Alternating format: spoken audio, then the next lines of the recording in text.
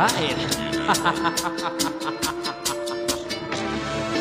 East is up, I'm fearless when I hear this on the low. East is up, I'm careless when I wear my rebel clothes. East is up, when bishops come together they will know that demon don't control us, demon don't control. East is up, they wanna make you forget, they wanna make you forget. Tingnan nyo muna yung red room. Save your razor blades now, not yet.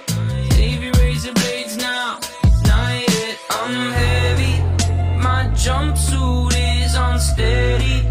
I'm lighter when I'm lower, I'm higher when I'm heavy. Oh, I'm so high, my jumpsuit takes me so high. I'm flying from a fire, from Nico and the Niners. Whoa.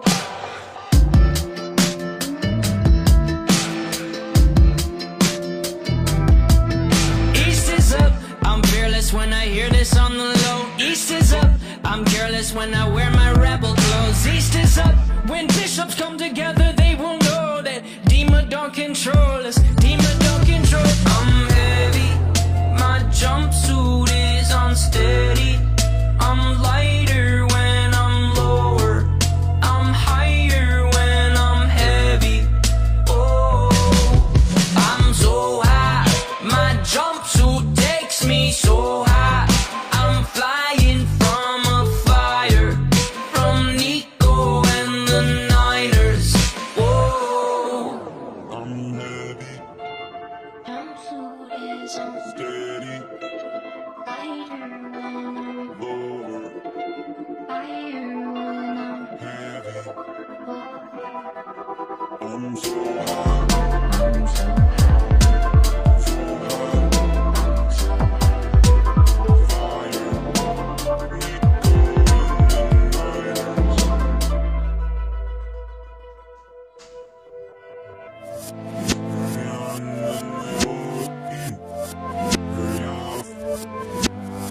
What I say when I wanna be enough? What a beautiful day for it, making a break for it. We'll find a way to pay for it. Maybe from all the money we made, razor blade stores, phantom racehorse, and force a sponsor and start a concert, a complete diversion. Start a mob, but you can be quite certain we'll win, but not everyone will get out.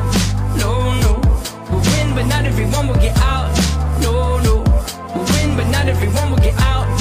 East is up, I'm fearless when I hear this on the low. East is up, I'm fearless when I wear my rebel clothes. East is up, when bishops come together they will know that demon don't control us, demon don't control.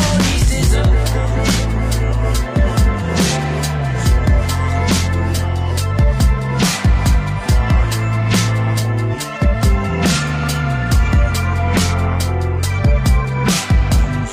Right.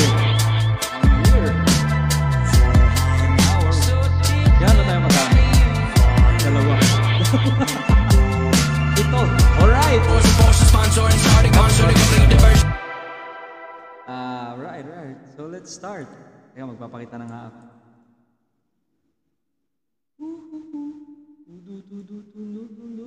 Hello!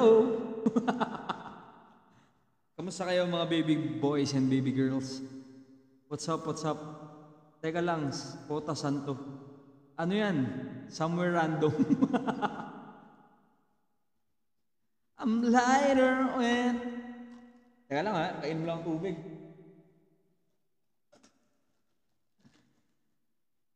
At kung mapapansin nyo, wala na akong balbas ngayon. Dahil nairita ako noong nakarang araw nung nagpipicture.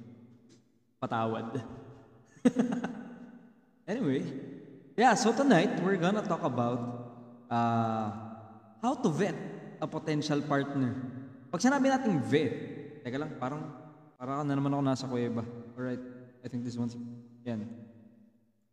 Is this better? O masyado pa rin mataas yung ano ko? Masyado pa rin bang mataas ang aking reverb?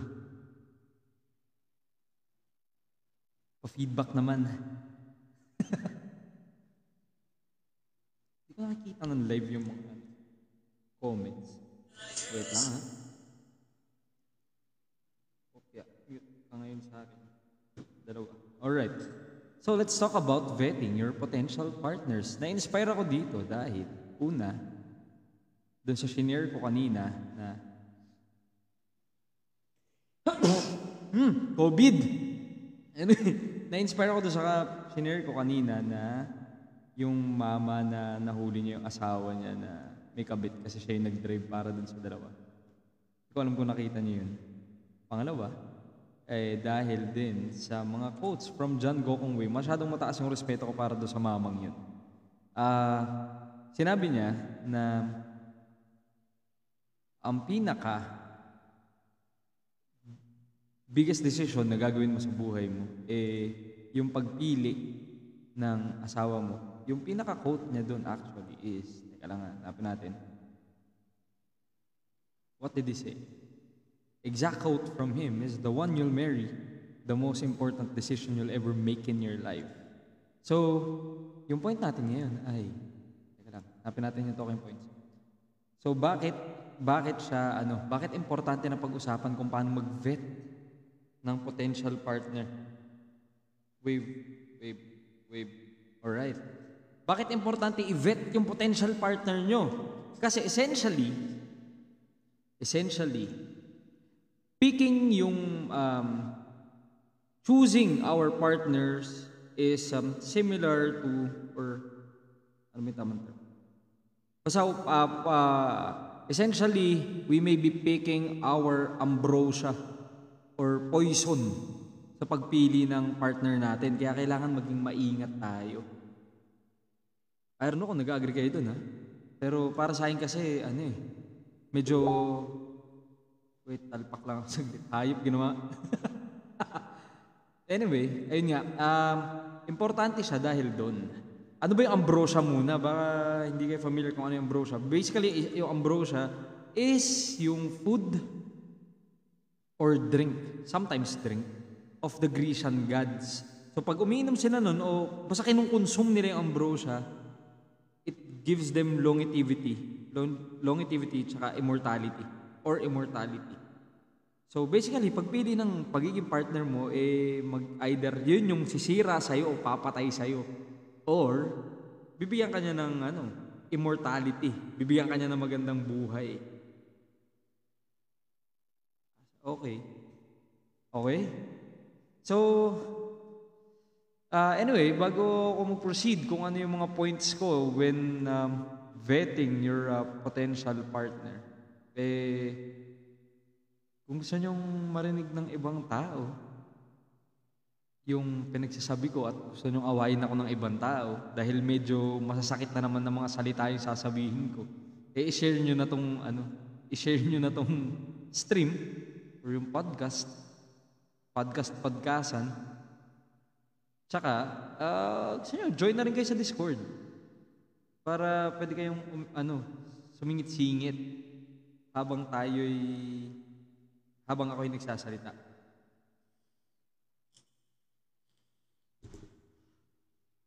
Right, so diretso tayo mga chong. Teka lang po. Bakit vetting yung tinatawag? Okay, sige, magandang question. Bakit vetting? Ano ba yung vetting na word? Basically, yung vetting or pag-vet dun sa basically yung word na vet is just making a careful and critical examination of something according kay Google. Pwede rin naman kung hayop yung gusto niyo maging potential partner, pwede na rin maging veterinaryo.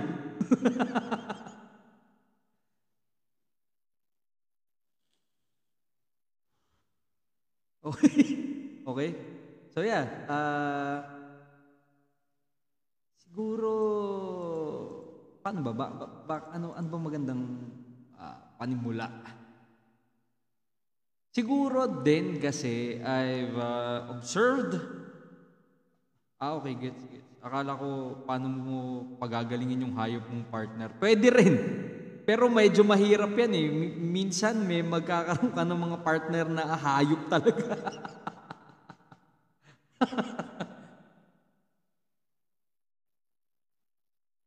Okay? So bakit ano nga yung sabi ko, bakit ako may authority magsalita dito? Well, basically, ano ba? Kasi siguro, nagkaroon na rin naman ako ng mga... Iwan mo na agad. Nagkaroon na rin kasi ako ng mga, mga partners in life. Hindi ko naman sinasabing lahat sila ay masama. Pero,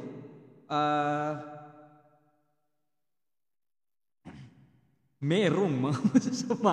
So, saka nakikita ko rin sa ibang tao eh. So at least ako, dahil pala desisyon ako, sundin nyo na lang din yung guide ko. Di ba?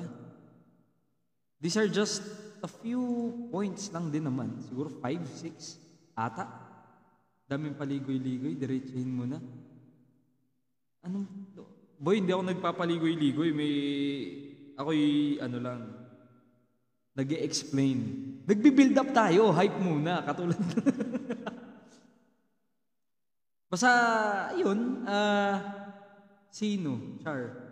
Huwag tayo mag-name drop dito, masama yun. Baka makakasuhan tayo ng Baka makakasuhan tayo ng, hindi libel eh. Basta yung isa. Nakalimutan ko na yung nakalimutan ko yung term. Tagalog na lang. Baka makasuhan tayo ng paninirang puri. So, maging mabait tayo ngayong gabi. Kahit hindi ako magiging mabait ngayong gabi. Okay? Simulan natin siguro sa number 1. Ano ba yung unang mga dapat tinitignan nyo sa mga partner nyo? Or mga potential partner? Gago, hindi libel and defamation. Merong isang pang-term eh. May isa pang term. Pero huwag kayong makulit. Gumagawa kayo ng issue na wala naman dapat eh. Kalmahan nyo lang mga pare. Kalmahan nyo lang mga dude pare chong. Wala namang, huwag kang magulo Camille. Anyway, yeah. So, first point natin, I don't know if you guys would agree with this, pero ako kasi, it's important for me to see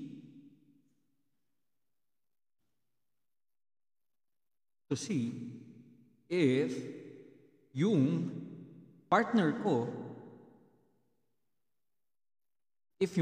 ko is operating on at least same intellectual spectrum tsaka philosophical beliefs.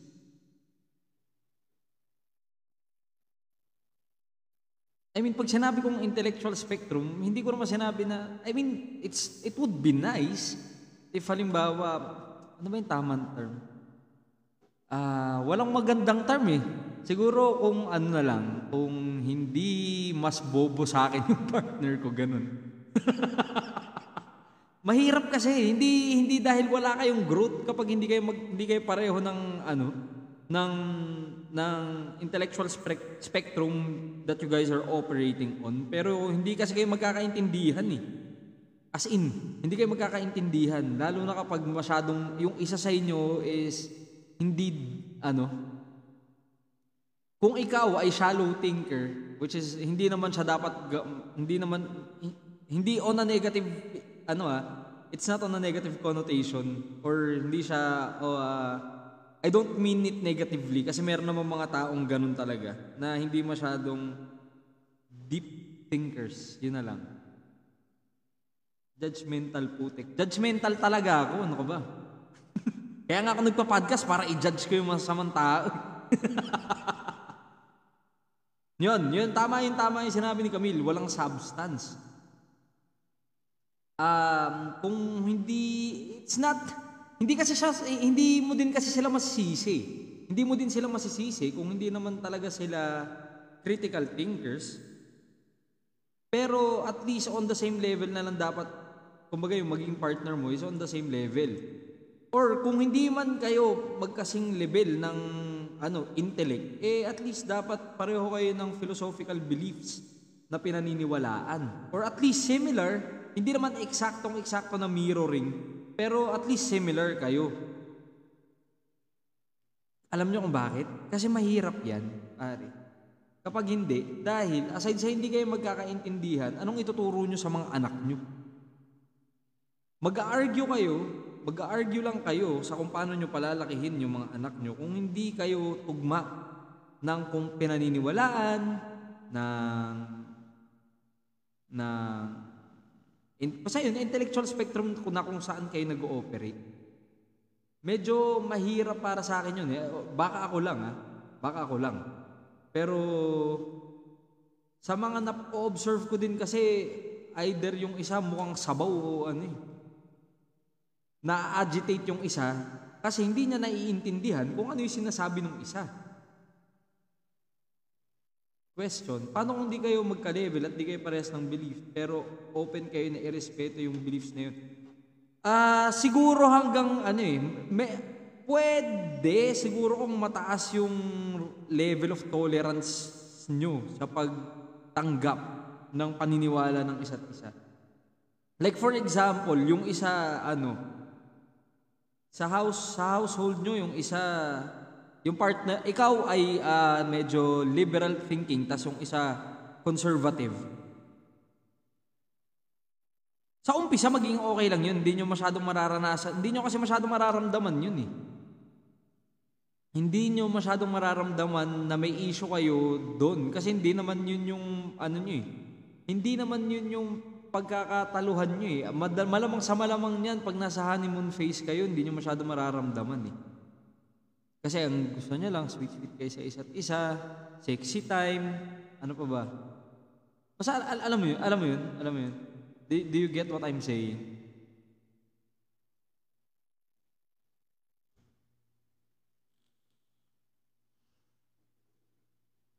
Nagets mo ba, Camille?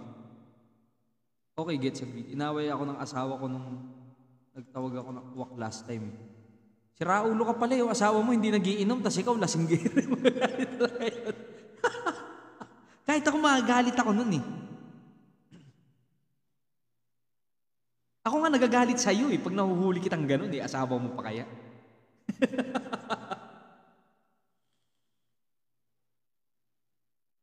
Anyway, yun. So, aside dun kasi, magiging issue nyo kapag hindi kayo nag-ooperate sa intellectual, sa same intellectual spectrum, tsaka philosophical beliefs.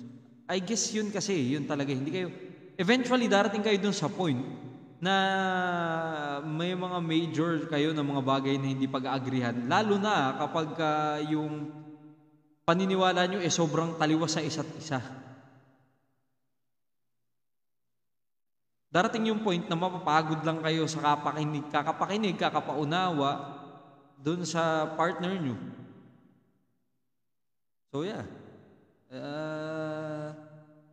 I don't think may kailangan pa akong i-expound dito sa point na to. Pero, yun yung pinaka, siguro best explanation about that. Let's move on dun sa second point ko, siguro. Unless you guys have something to say, or you have, may point kayo na gusto i-raise, na hindi nagme-make sense sa inyo yung sinabi ko, or nakagalit, or gusto nyo kontrahin na okay lang naman, na kahit hindi kayo pareho ng paniniwala kasi nag-compliment kayo sa isa't isa. Yung mga ganun. Meron kasi nagsabi sa akin ng dati na mas okay daw na hindi kayo pareho ng pinaniniwalaan or nagkokontrahan kayo kasi it opens up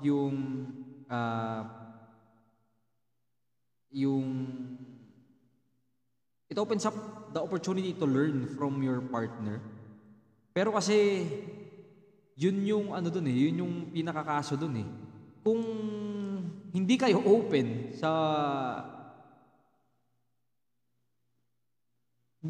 matuto doon sa partner nyo. Kasi syempre, may mga paniniwala naman kayo na ayaw nyo i-give up.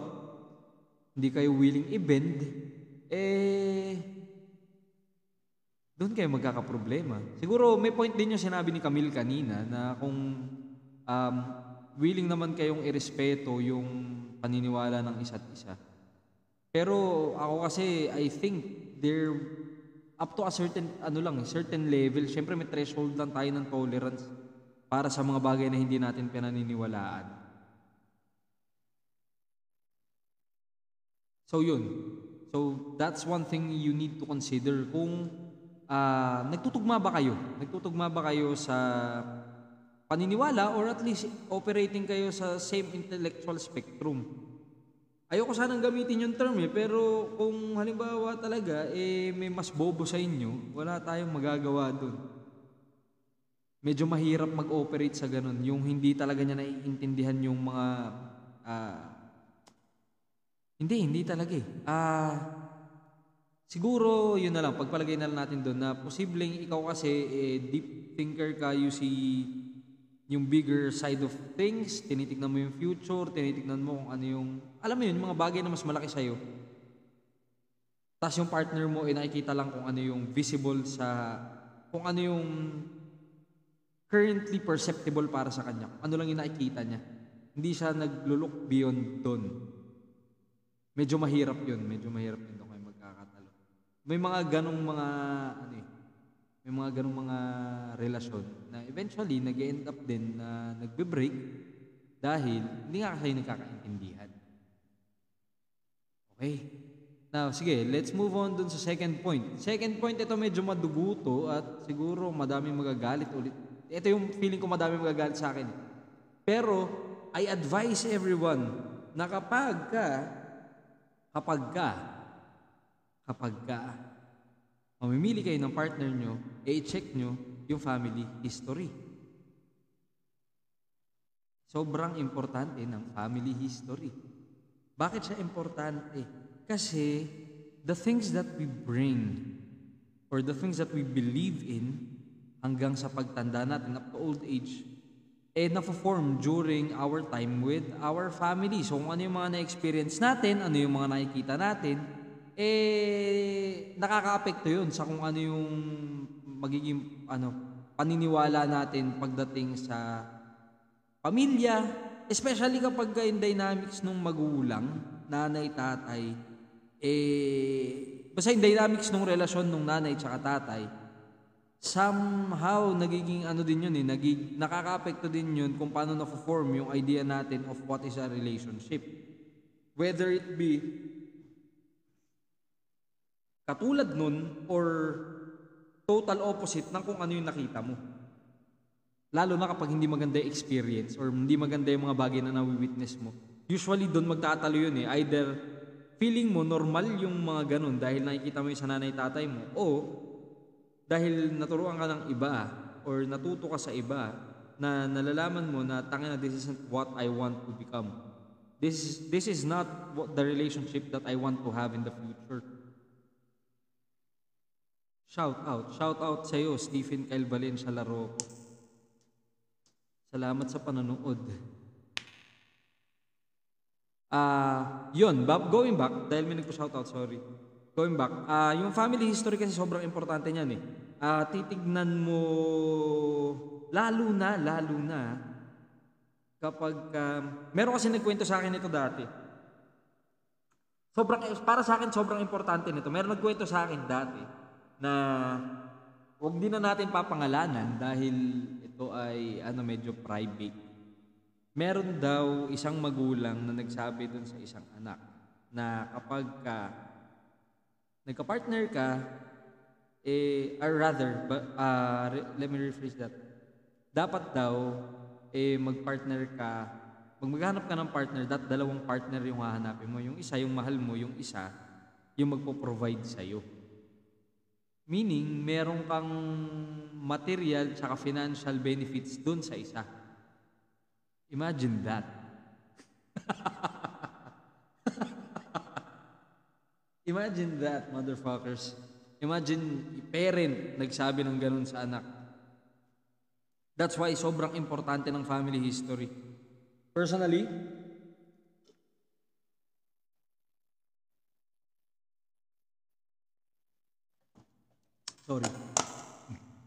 I wouldn't date hindi, wag na pala. Hindi na natin sasabihin yun. Pero, medyo foul yun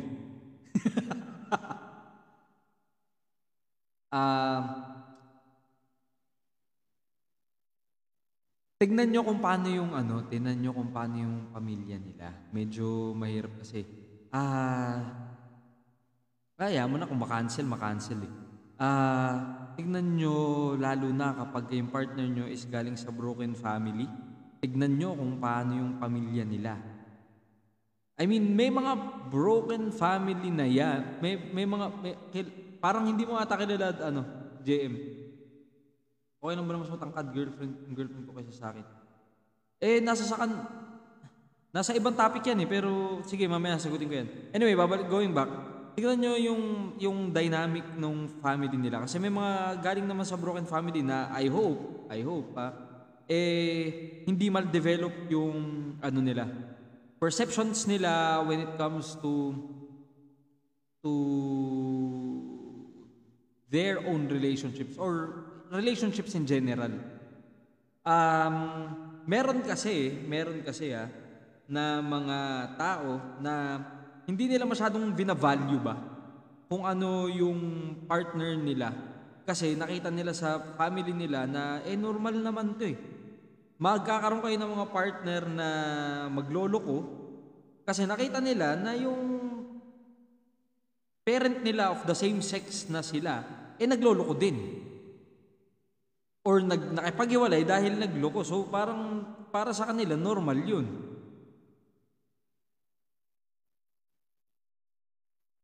Bakit ako nakayuko sa video?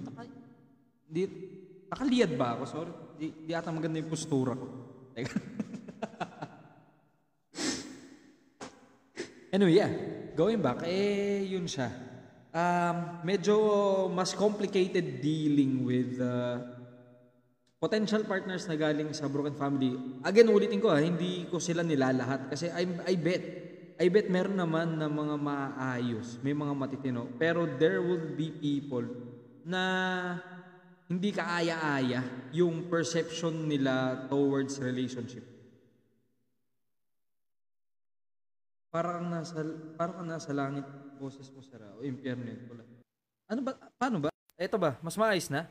Is this better? Hindi ko kasi na masyadong namomonitor yung reverb o impyerno. Pero feeling ko nasa impyerno talaga. Anyway, ayun, going back.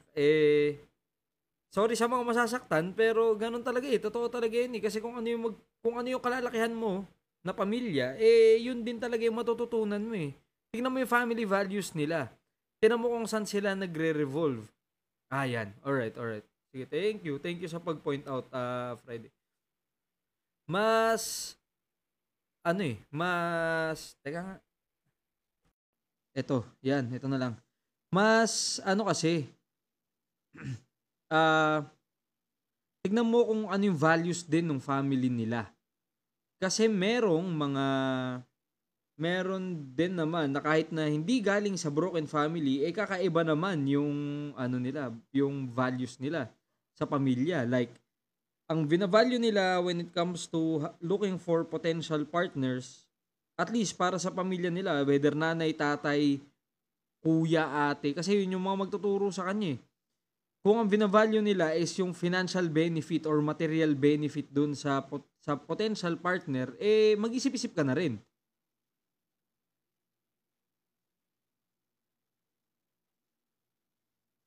Mag-isip-isip ka na rin, pare. Or mare. Pero most likely kasi naapektuhan netong financial shit yung lalaki kasi most of the time ang piniperceive ng society is dapat yung mga lalaki yung nagpo-provide sa babae. So, yeah. Tingnan nyo rin yun. Tingnan nyo rin kung ano yung Tingnan nyo kung ano yung binavalue ng pamilya. Although, wala namang masama sa pagiging practical, pero tingnan nyo pa rin kasi baka mamaya hindi nyo alam yung dinidate nyo ngayon o yung boyfriend, girlfriend nyo ngayon. Natutuwa lang sa inyo kasi nabibilan nyo ng regalo. Try nyo tigilan. Try nyo wag magbigay ng kahit ano. Try nyo wag pagsilbihan. Pagka ganun, mag-isip-isip na kayo. Anyway, that's I digress dun sa pinaka-point ko na family history. Importante yun kasi yun nga going back dun sa original ko na point dito sa family history, kung ano kasi yung nakagisnan nila sa loob ng bahay na una nilang tinirhan, dadalhin nila yun. For sure, that's for sure. Kung ano man yung natutunan nila dun whether it be kung ini-imitate nila yung kung ano yun nandun sa loob ng bahay o dahil nga hindi mo kaaya-aya yung experience nila or yung na-witness nila, mag they're gonna do the exact opposite. Okay, class, may mga tanong ba kayo? May mga kontra ba sa akin dyan? May mga about dun sa family history, checking yung family history. Para sa akin kasi importante talaga siya. Importante. Hindi nyo alam kung ano yung mga natutunan o mga tinuro dun sa mga potential partner nyo unless investigate nyo. Tingnan nyo kung paano yung pamilya nila. Anong topic natin? Kakauwi ko lang, boss. Topic natin today is how to vet a potential partner, Kevin. Hindi vet na veterinaryo, yung vet na paglilitis ba?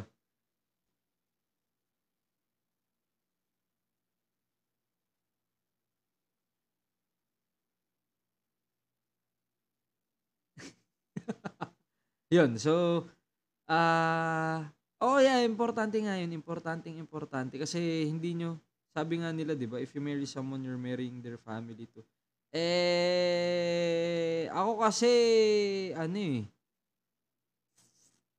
kilala mo naman ako, tol, I'm mostly focused on the family that I will build. As much as possible nga, I don't want in-laws.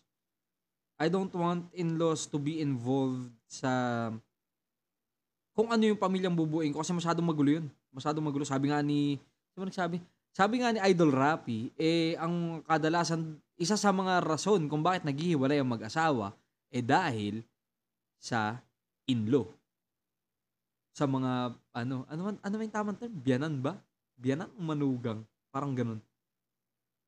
Paano pag ayaw sa'yo ng nanay niya? Paano pag ayaw sa'yo ng nanay niya? What do you mean? Pasok kaya kayo sa Discord para bati-bati tayo.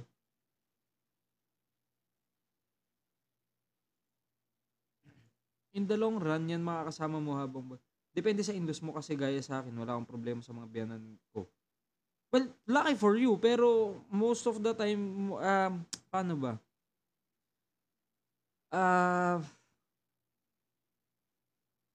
Ewan ko para sa akin lang gusto ko kasi, alam mo yun, independent talaga from both sides kasi may sasabihin yung pamilya ko, may sasabihin din yung pamilya nung isa, tas hanggang sa imbis na dalawa lang kami nagdedesisyon, gumugulo pa lalo. Parang nagiging mas complex pa yung mga bagay na dapat simple lang. Tsaka based sa experiences ko, pagpalagay na lang natin dun.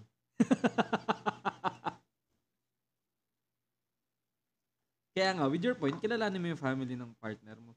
Well, yeah, oo.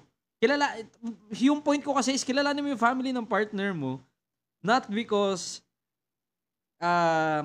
kailangan mong, paano ba? Kasi kailangan mong mag-adjust sa kanila.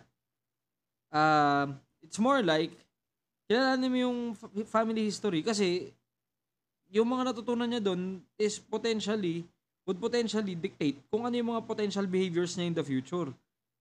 It's not more about, well, pag nag-partner ka naman kasi talaga, dapat marunong ka makisama doon sa pamilya ng partner mo, douchebag ka kung hindi, kupal ka kung hindi, pangit ng ugali mo kung hindi. Pero, yung pinaka-point ko is kilalanin mo yung family ng partner mo kasi nga, yung mga natutunan niya doon sa, yung dynamics ng family nila would help you predict kung ano yung magiging potential niya na behavior in the future.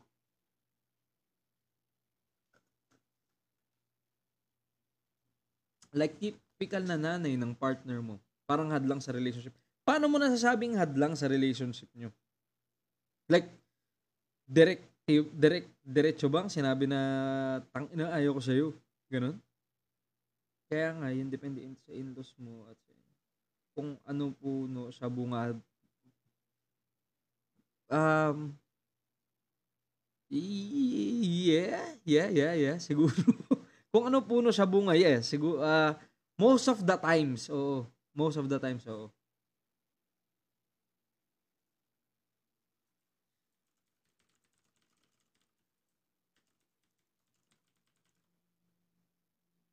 Most of the times, oo. Anyway, another behavior din na kailangan another behavior na kailangan yung tignan siguro ito din magiging ganun man. Sinabi sa'yo diretso? Putang ina. Hindi ko alam pare. Hindi ko alam kung anong i-react ko diyan kasi bakit daw ba? Ano ba yung pinaka-reason? Sige, okay lang mag-digress tayo sa main topic natin. Interesting din to. Ano ba yung reason? I doubt na walang reason kung ba't ayaw. Awit yun, Hans.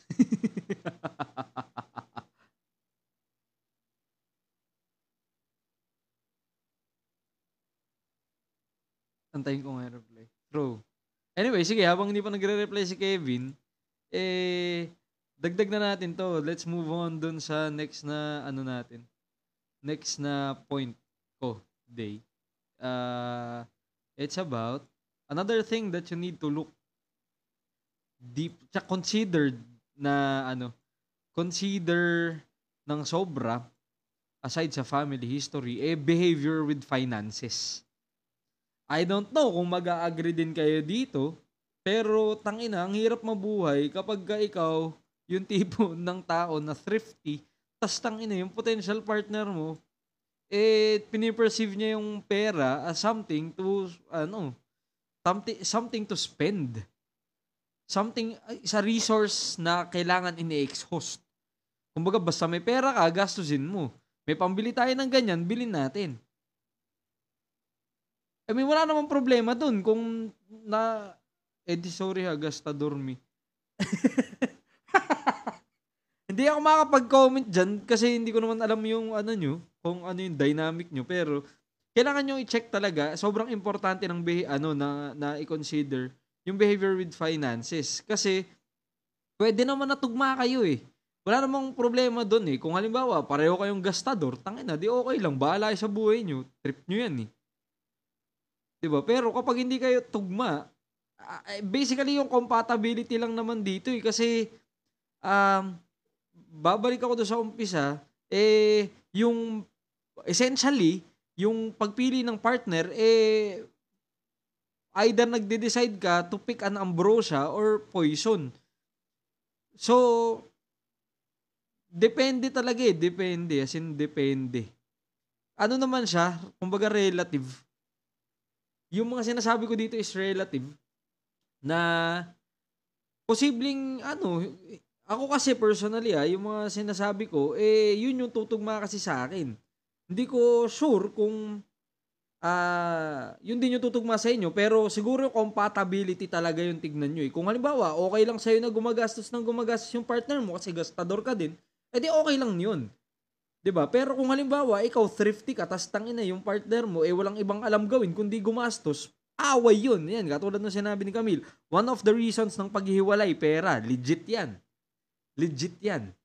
Yung alam mo yun, tangina, or ikaw gusto mo magtipid, gusto mo mag-save. Although gumagastos ka on the side, pero gusto mo mag-save, tas yung partner mo order ng online, 'di ba? Bumibili ng mga laruan online, ganun. Tas doon niya ginagastos, hindi siya nagtitipid. O kaya order ng Shopee si mama, puta, doon kayo magkakaproblema kasi hindi itugma. Eventually, isa sa inyo yung ma-exhaust o mapapagod doon sa behavior na yun. Kasi puta, in the long run, di ba, yung isa sa inyo gusto magtipid tapos walang nakikitang pera, magagalit yun. O kaya yung isa naman, gustong gumastos lang ng gumastos. Pero ubus na yung pera nyo. Magkakatalo kayo doon kasi magtatakahan na kayo, ba't wala na tayo pera, ganyan. So, check nyo din yun. Check nyo yung behavior ng potential partner nyo with finances. Tsaka kung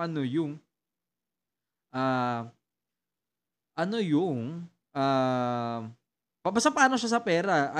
Is he someone na, alam mo yun, he sees yung money as a vehicle for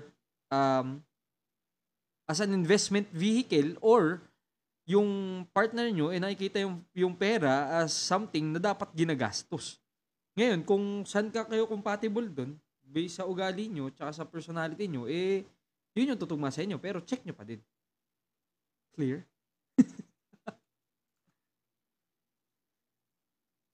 Pero legit to, legit. Isa sa mga dahil, ako personally hindi ko nagigets kung bakit dapat pag-awayan yung pera. Pero, I don't know. Kasi yung pera, para sa akin, madali naman yan nagagawa ng paraan eh. Tsaka napag-uusapan naman yan eh. Kasi, namamanage nyo naman yung expenses nyo eh. Unless, hindi talaga manageable yung expenses nyo. As in, literal na necessity lahat ng pinagagastusan nyo. Pero ako, naniniwala ako na yung expenses, kaya yan i-manage. So, hindi dapat nagiging dahilan ng paghiwala yung pera. I don't know, maybe it's just me.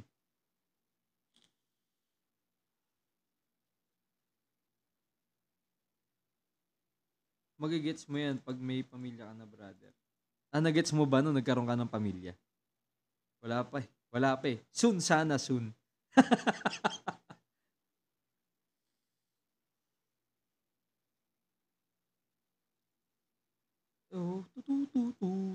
Anyway, move on tayo sa next point. Since hindi na ako sinagot ni Kevin, nagtatanong ako kung paano niya nasabi, ano yung potential reason.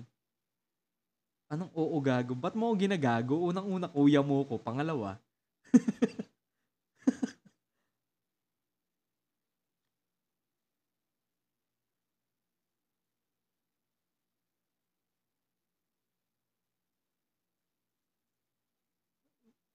Hindi, sabi ko nga, Camille, it's not that yung pera is dumadating, more like yung expenses mo nga kasi, pwede mo namang i-manage eh. Something na pwede mong i-manage. Like for example, gusto mong kumain ng steak araw-araw, tapos hindi naman makatotohanan sa budget nyo. Di cut mo yung steak, bumili ka na lang ng something na mas mura, gumawa ka ng steak gamit chicken breast, ganun. Diba? O kaya, sabi mo, mahilig sa manok, wala na yung pambili ng manok, panoorin mo yung ginawa ni Ninong Rai, kung paano niya ginawang, chicken meat yung, flour. Dinevelop niya lang yung mga gluten, ganun. Tapos, drain niya yung starch. Diba? I mean, nagdidiskartehan kasi yung pera. This is coming from someone na, ayun nga, kaya nag-aaway mag-partner. Kasi, more or less, may isang ayaw mag-manage. Kupal yun. Pag ganun. Kupal yun pag ganun. I mean, like for example, gagastos ka ng libo-libo sa isang, something. Diba? Tapos, hindi naman siya necessity. Although it brings joy sa buhay mo, pero if hindi naman siya necessity, tas may mas matalino pang way para gastusin yung pera, tangina. Sabi mo nga, kung yung isa magaling mag-handle, tas yung isa ayaw mag-compromise, wala talaga. That's the key. Isa yan kasi. Actually, isa yun doon sa mga sasabihin ko dapat eh. Pero sa sinabi mo na, another thing na kailangan mong tignan sa partner mo is yung willingness to compromise. Kung hindi willing mag-compromise yung partner mo sa mga bagay-bagay, walang mangyayari sa inyo kasi wala namang tao, there are no two person na may similar personality. So at some point magkakaroon kayo ng area of tension ba or area of disagreement. Doon darating yung need to compromise. Kung walang willing mag-compromise or yung isa ayaw mag-compromise, wala talagang mangyayari sa inyo. May na-miss kang point. Ano yung na-miss kong point?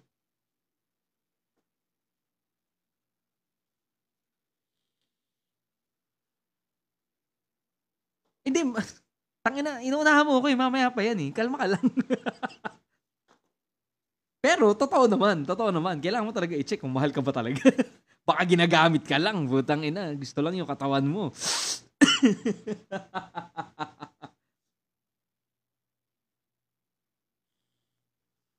Sorry parang ang daming comment pero hindi ko nakikita yung mga, kung nababasa ko lahat ng mga nagko-comment. O si Camille lang lahat to, puta.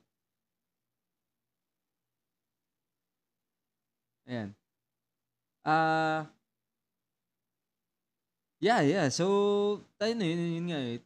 Check nyo yung check nyo yung mamaya na-meet niya yung requirements mo, hindi ka pala Totoo naman. Pwede naman. Gusto lang pala niya yung longgadog mo. Totoo din. Ako lang nagko-comment. Tangina, sana all. Napaka-supportive mo naman, kapatid. Bakit hindi ka pa kunin ni Lord?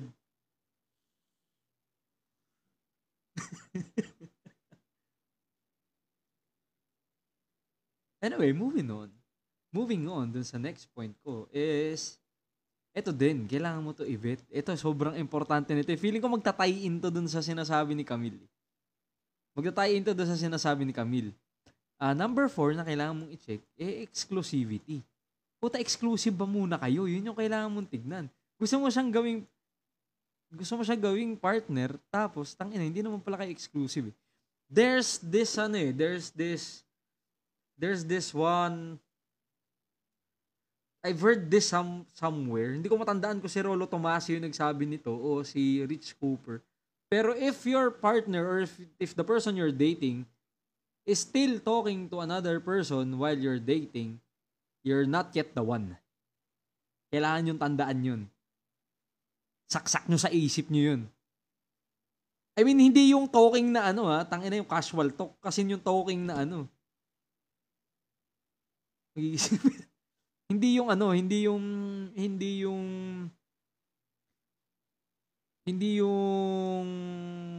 casual talk. What I mean by talking is yung, as in, entertaining yung idea for, alam nyo na yun, ini-entertain niya yung isang tao. Kasi, what's the point? Ano pa yung point ng pakikipag-usap sa ibang tao kung meron ka ng isang tao dyan? Diba?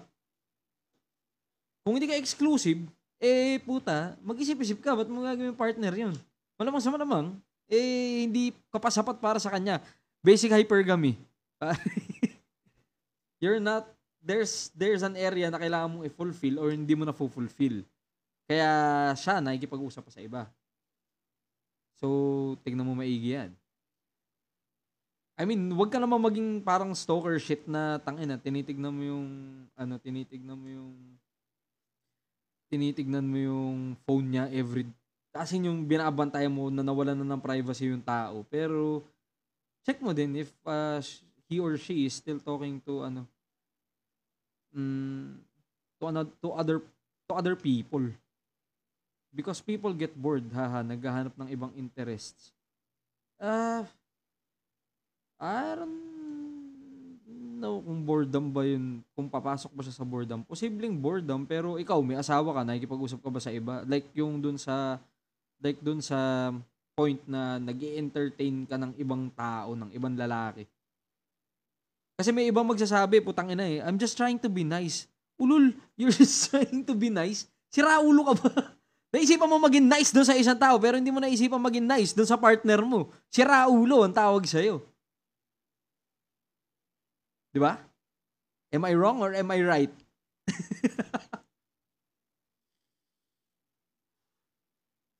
Bakit ako may hawak na putang ina. Pero yun, check nyo yung exclusivity.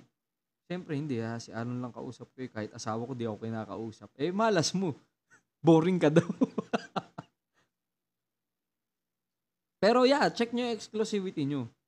Mahirap mag-commit sa partner na tangin, hindi naman kayo exclusive, parang sira ulo nun. Or make yourself more interesting para makalimutan niyo yung ibang tao. Which is a little bit hard, pero kapag nagawa mo yun, sa sobrang interesting mo, baka ikaw naman yung nakikipag-usap sa iba.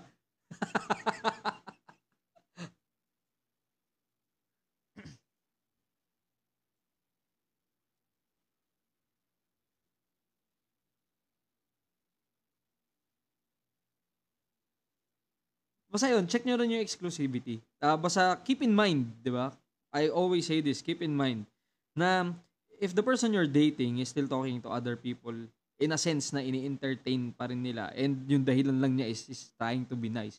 You're not the one. You're not the one, boy.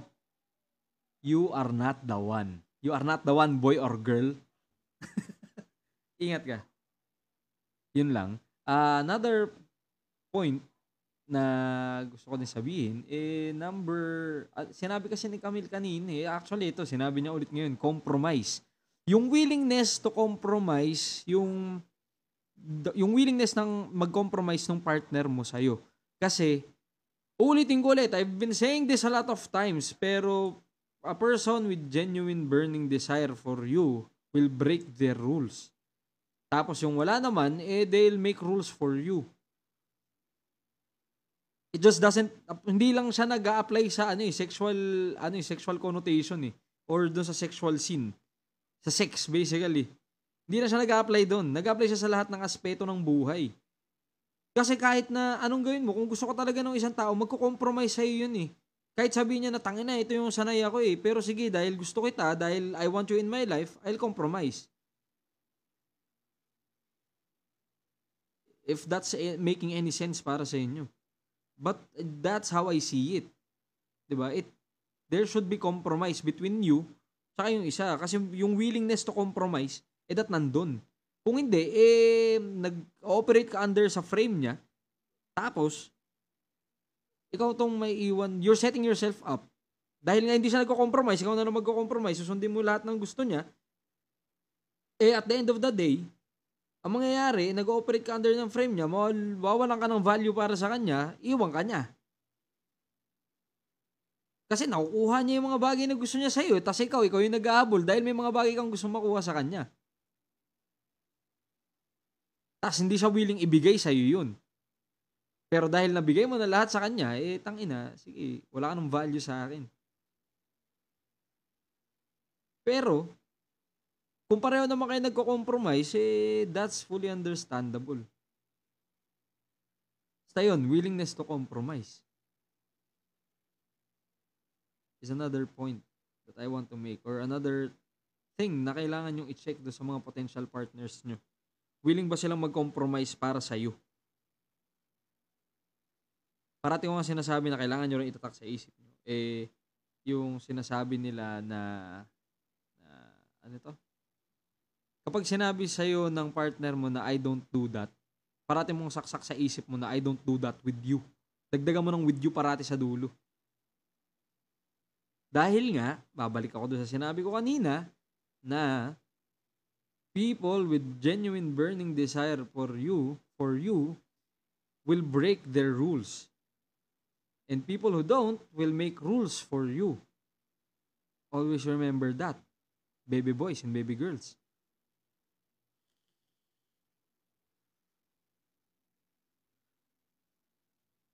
Right? Pero teka lang I'm gonna take a short break dahil ako ay na si CR. I'll be back in a few. And before I leave, I'm gonna leave you with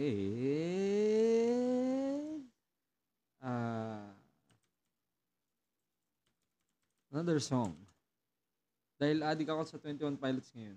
Sige, 21 Pilots muna kayo. Give me a few minutes. I'll be back.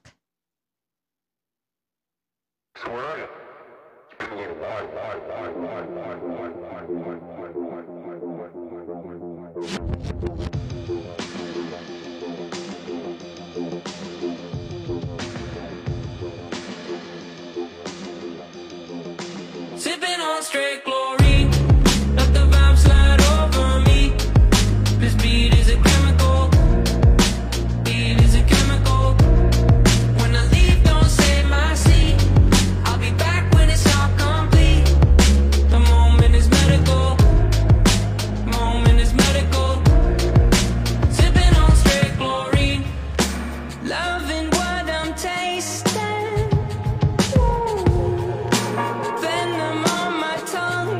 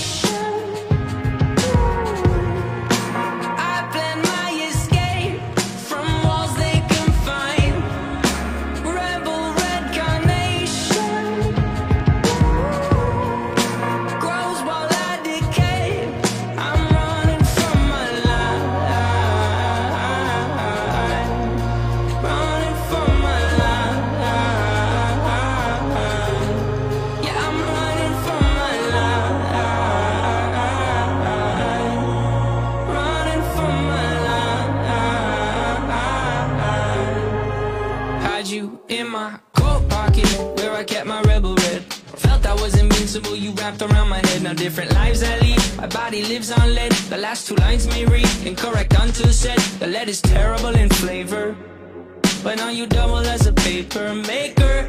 I despise you sometimes, I love to hate the fight, and you in my life is like sipping on straight chlorine. Let the vibe slide over me. This beat is a chemical. Beat is a chemical. When I leave, don't save my seat. I'll be back when it's all complete. The moment is medical. Moment is medical. Sipping on straight chlorine.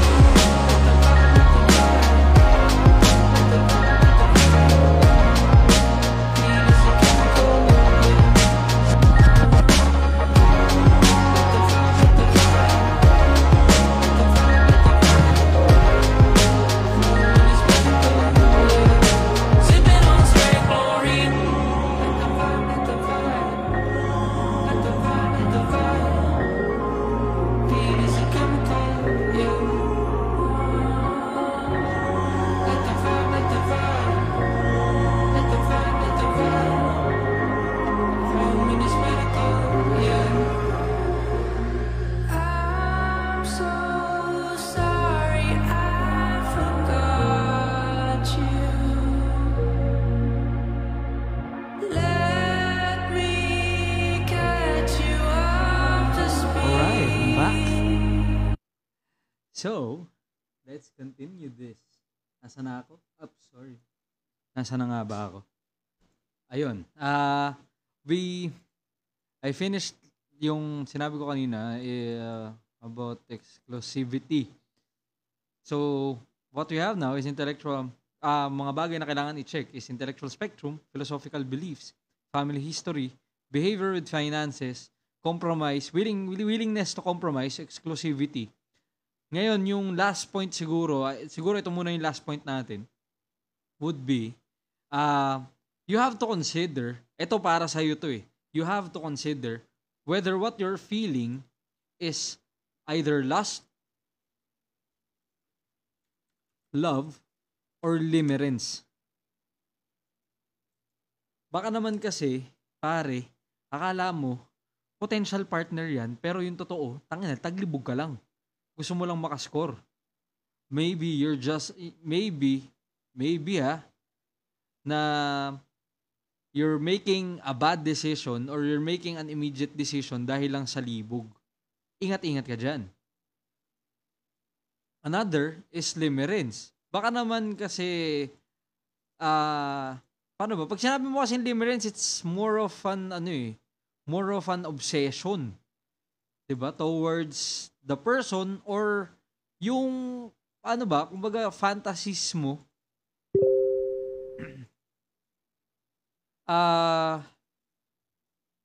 Most of the times, ito yung mga madalas na nade-describe sometimes na yung namimiss mo lang is yung feeling or yung mahal mo o yung feeling, hindi yung tao talaga. So, ano ba yung pinagkaiba niyan? So, yung last kasi libog that's easy. Ang i-differentiate siguro natin is limerence tsaka love. Ano ba yung limerence? Ano ba yung love? Pag sinabi mo kasi yung limerence, ito yung isa sa mga nakita ko na magandang magandang side-by-side comparison. Limerence kasi is about obtaining affection. Basically, masasabi mo limerence yan kapag ang gusto mo is maramdaman yung affection, pagmamahal. Kumbaga yun yung hinahabol mo dun sa isang tao Tapos, nakikita mo na yung partner mo or yung potential partner mo o yung tao na dinidate mo is someone na perfect and without flaws. Kumbaga, tinataas mo sila, nilalagay mo sila sa pedestal.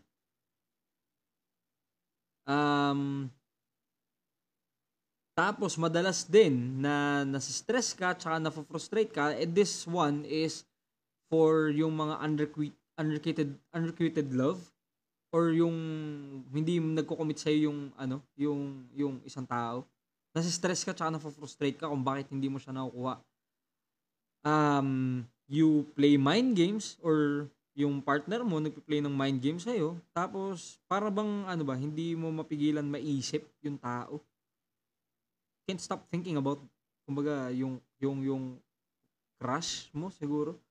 It's not, limerence is different from infatuation. Infatuation kasi more like, infantile, kumbaga. Kumbaga mas mild siya kaysa sa limerence, pero yung limerence medyo siya towards obsessive, it's an obsessive behavior. Ngayon, paano mo masasabi kung love? Pag love, yung pag love, 'di ba? Ang gusto mo, ikaw yung magbibigay ng affection, ikaw yung magbibigay ng, kumbaga gusto mo iparamdam doon sa partner mo, doon sa tao na dinedate mo, na mahal mo sila. Hindi gusto mong maramdaman na mahal ka nila. 'Di ba? Tapos, paano pa masabi na mahal? Na mahal mo yung tao. Na love yung nararamdaman mo, hindi limerence. Nakikita mo na yung partner mo is a flawed person, pero tanggap mo. Tanggap mo sila. Tapos kalmado ka lang, tapos relax ka lang kapag kayo na, or kahit na hindi, kumbaga,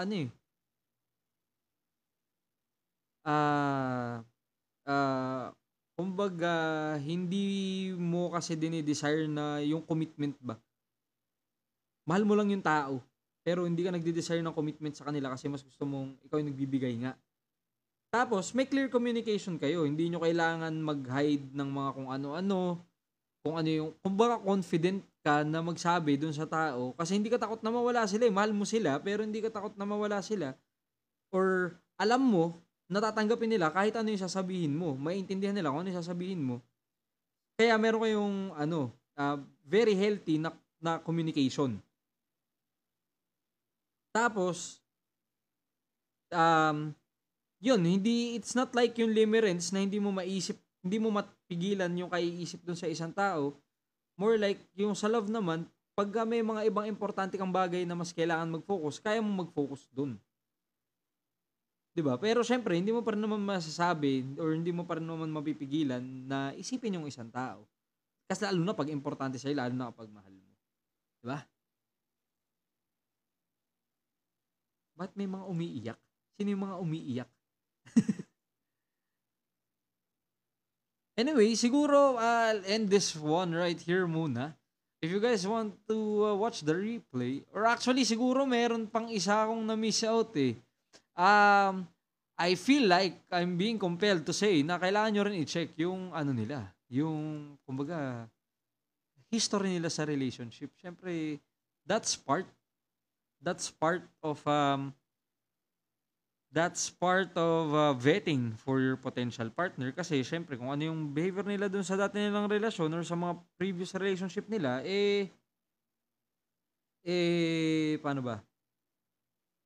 Posible din na indicator yon ng future behavior nila with you. Pero the thing is, I think, dahil nga doon sa mga sinasabi ko, na people, lalo na kapag they feel genuine doon sa isang tao, hoy, tama, history sa relationships. Yeah. Pero kasi ito din yung, ito din yung sinasabi ko eh. Ito din yung, yung defense ko para doon sa mga tao na yun. Kasi it will be unfair to judge them based sa history nila sa relationships kasi kumbaga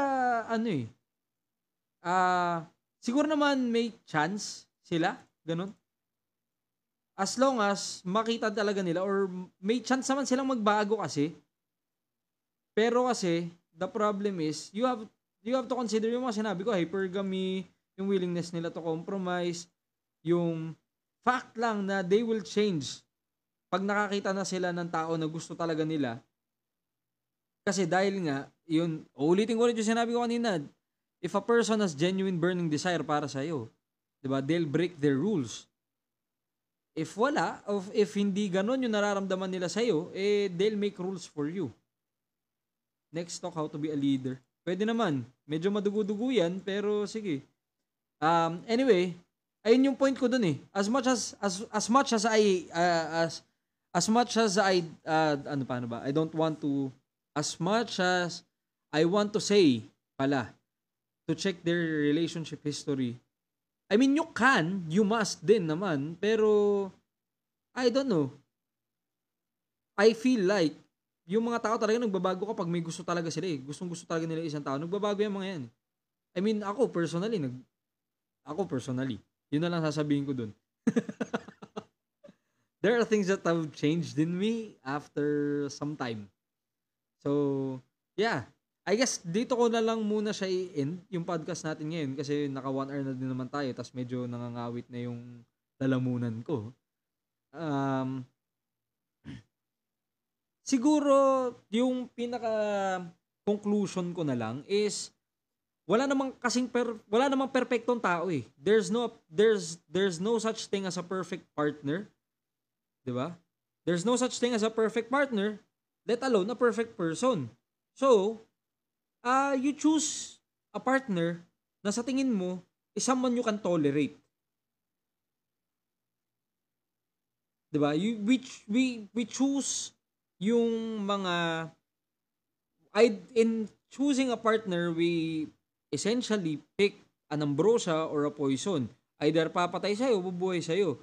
Posibleng napakabait ng isang tao sa ibang tao, pero pagdating sa relationship, putang ina, sobrang toxic naman.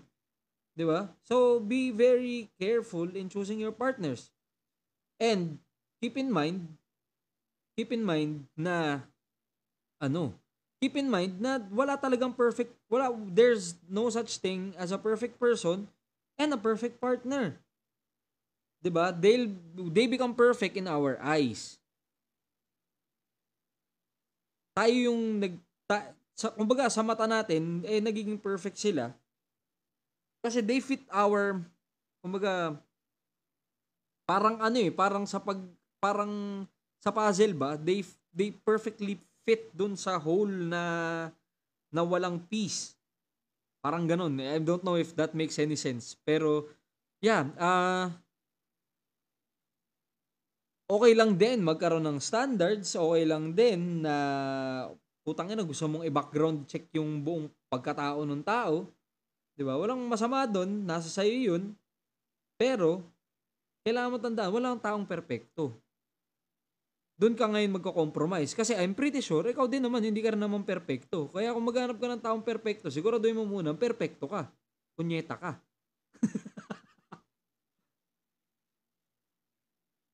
Diba? We all have mistakes. We all did mistakes.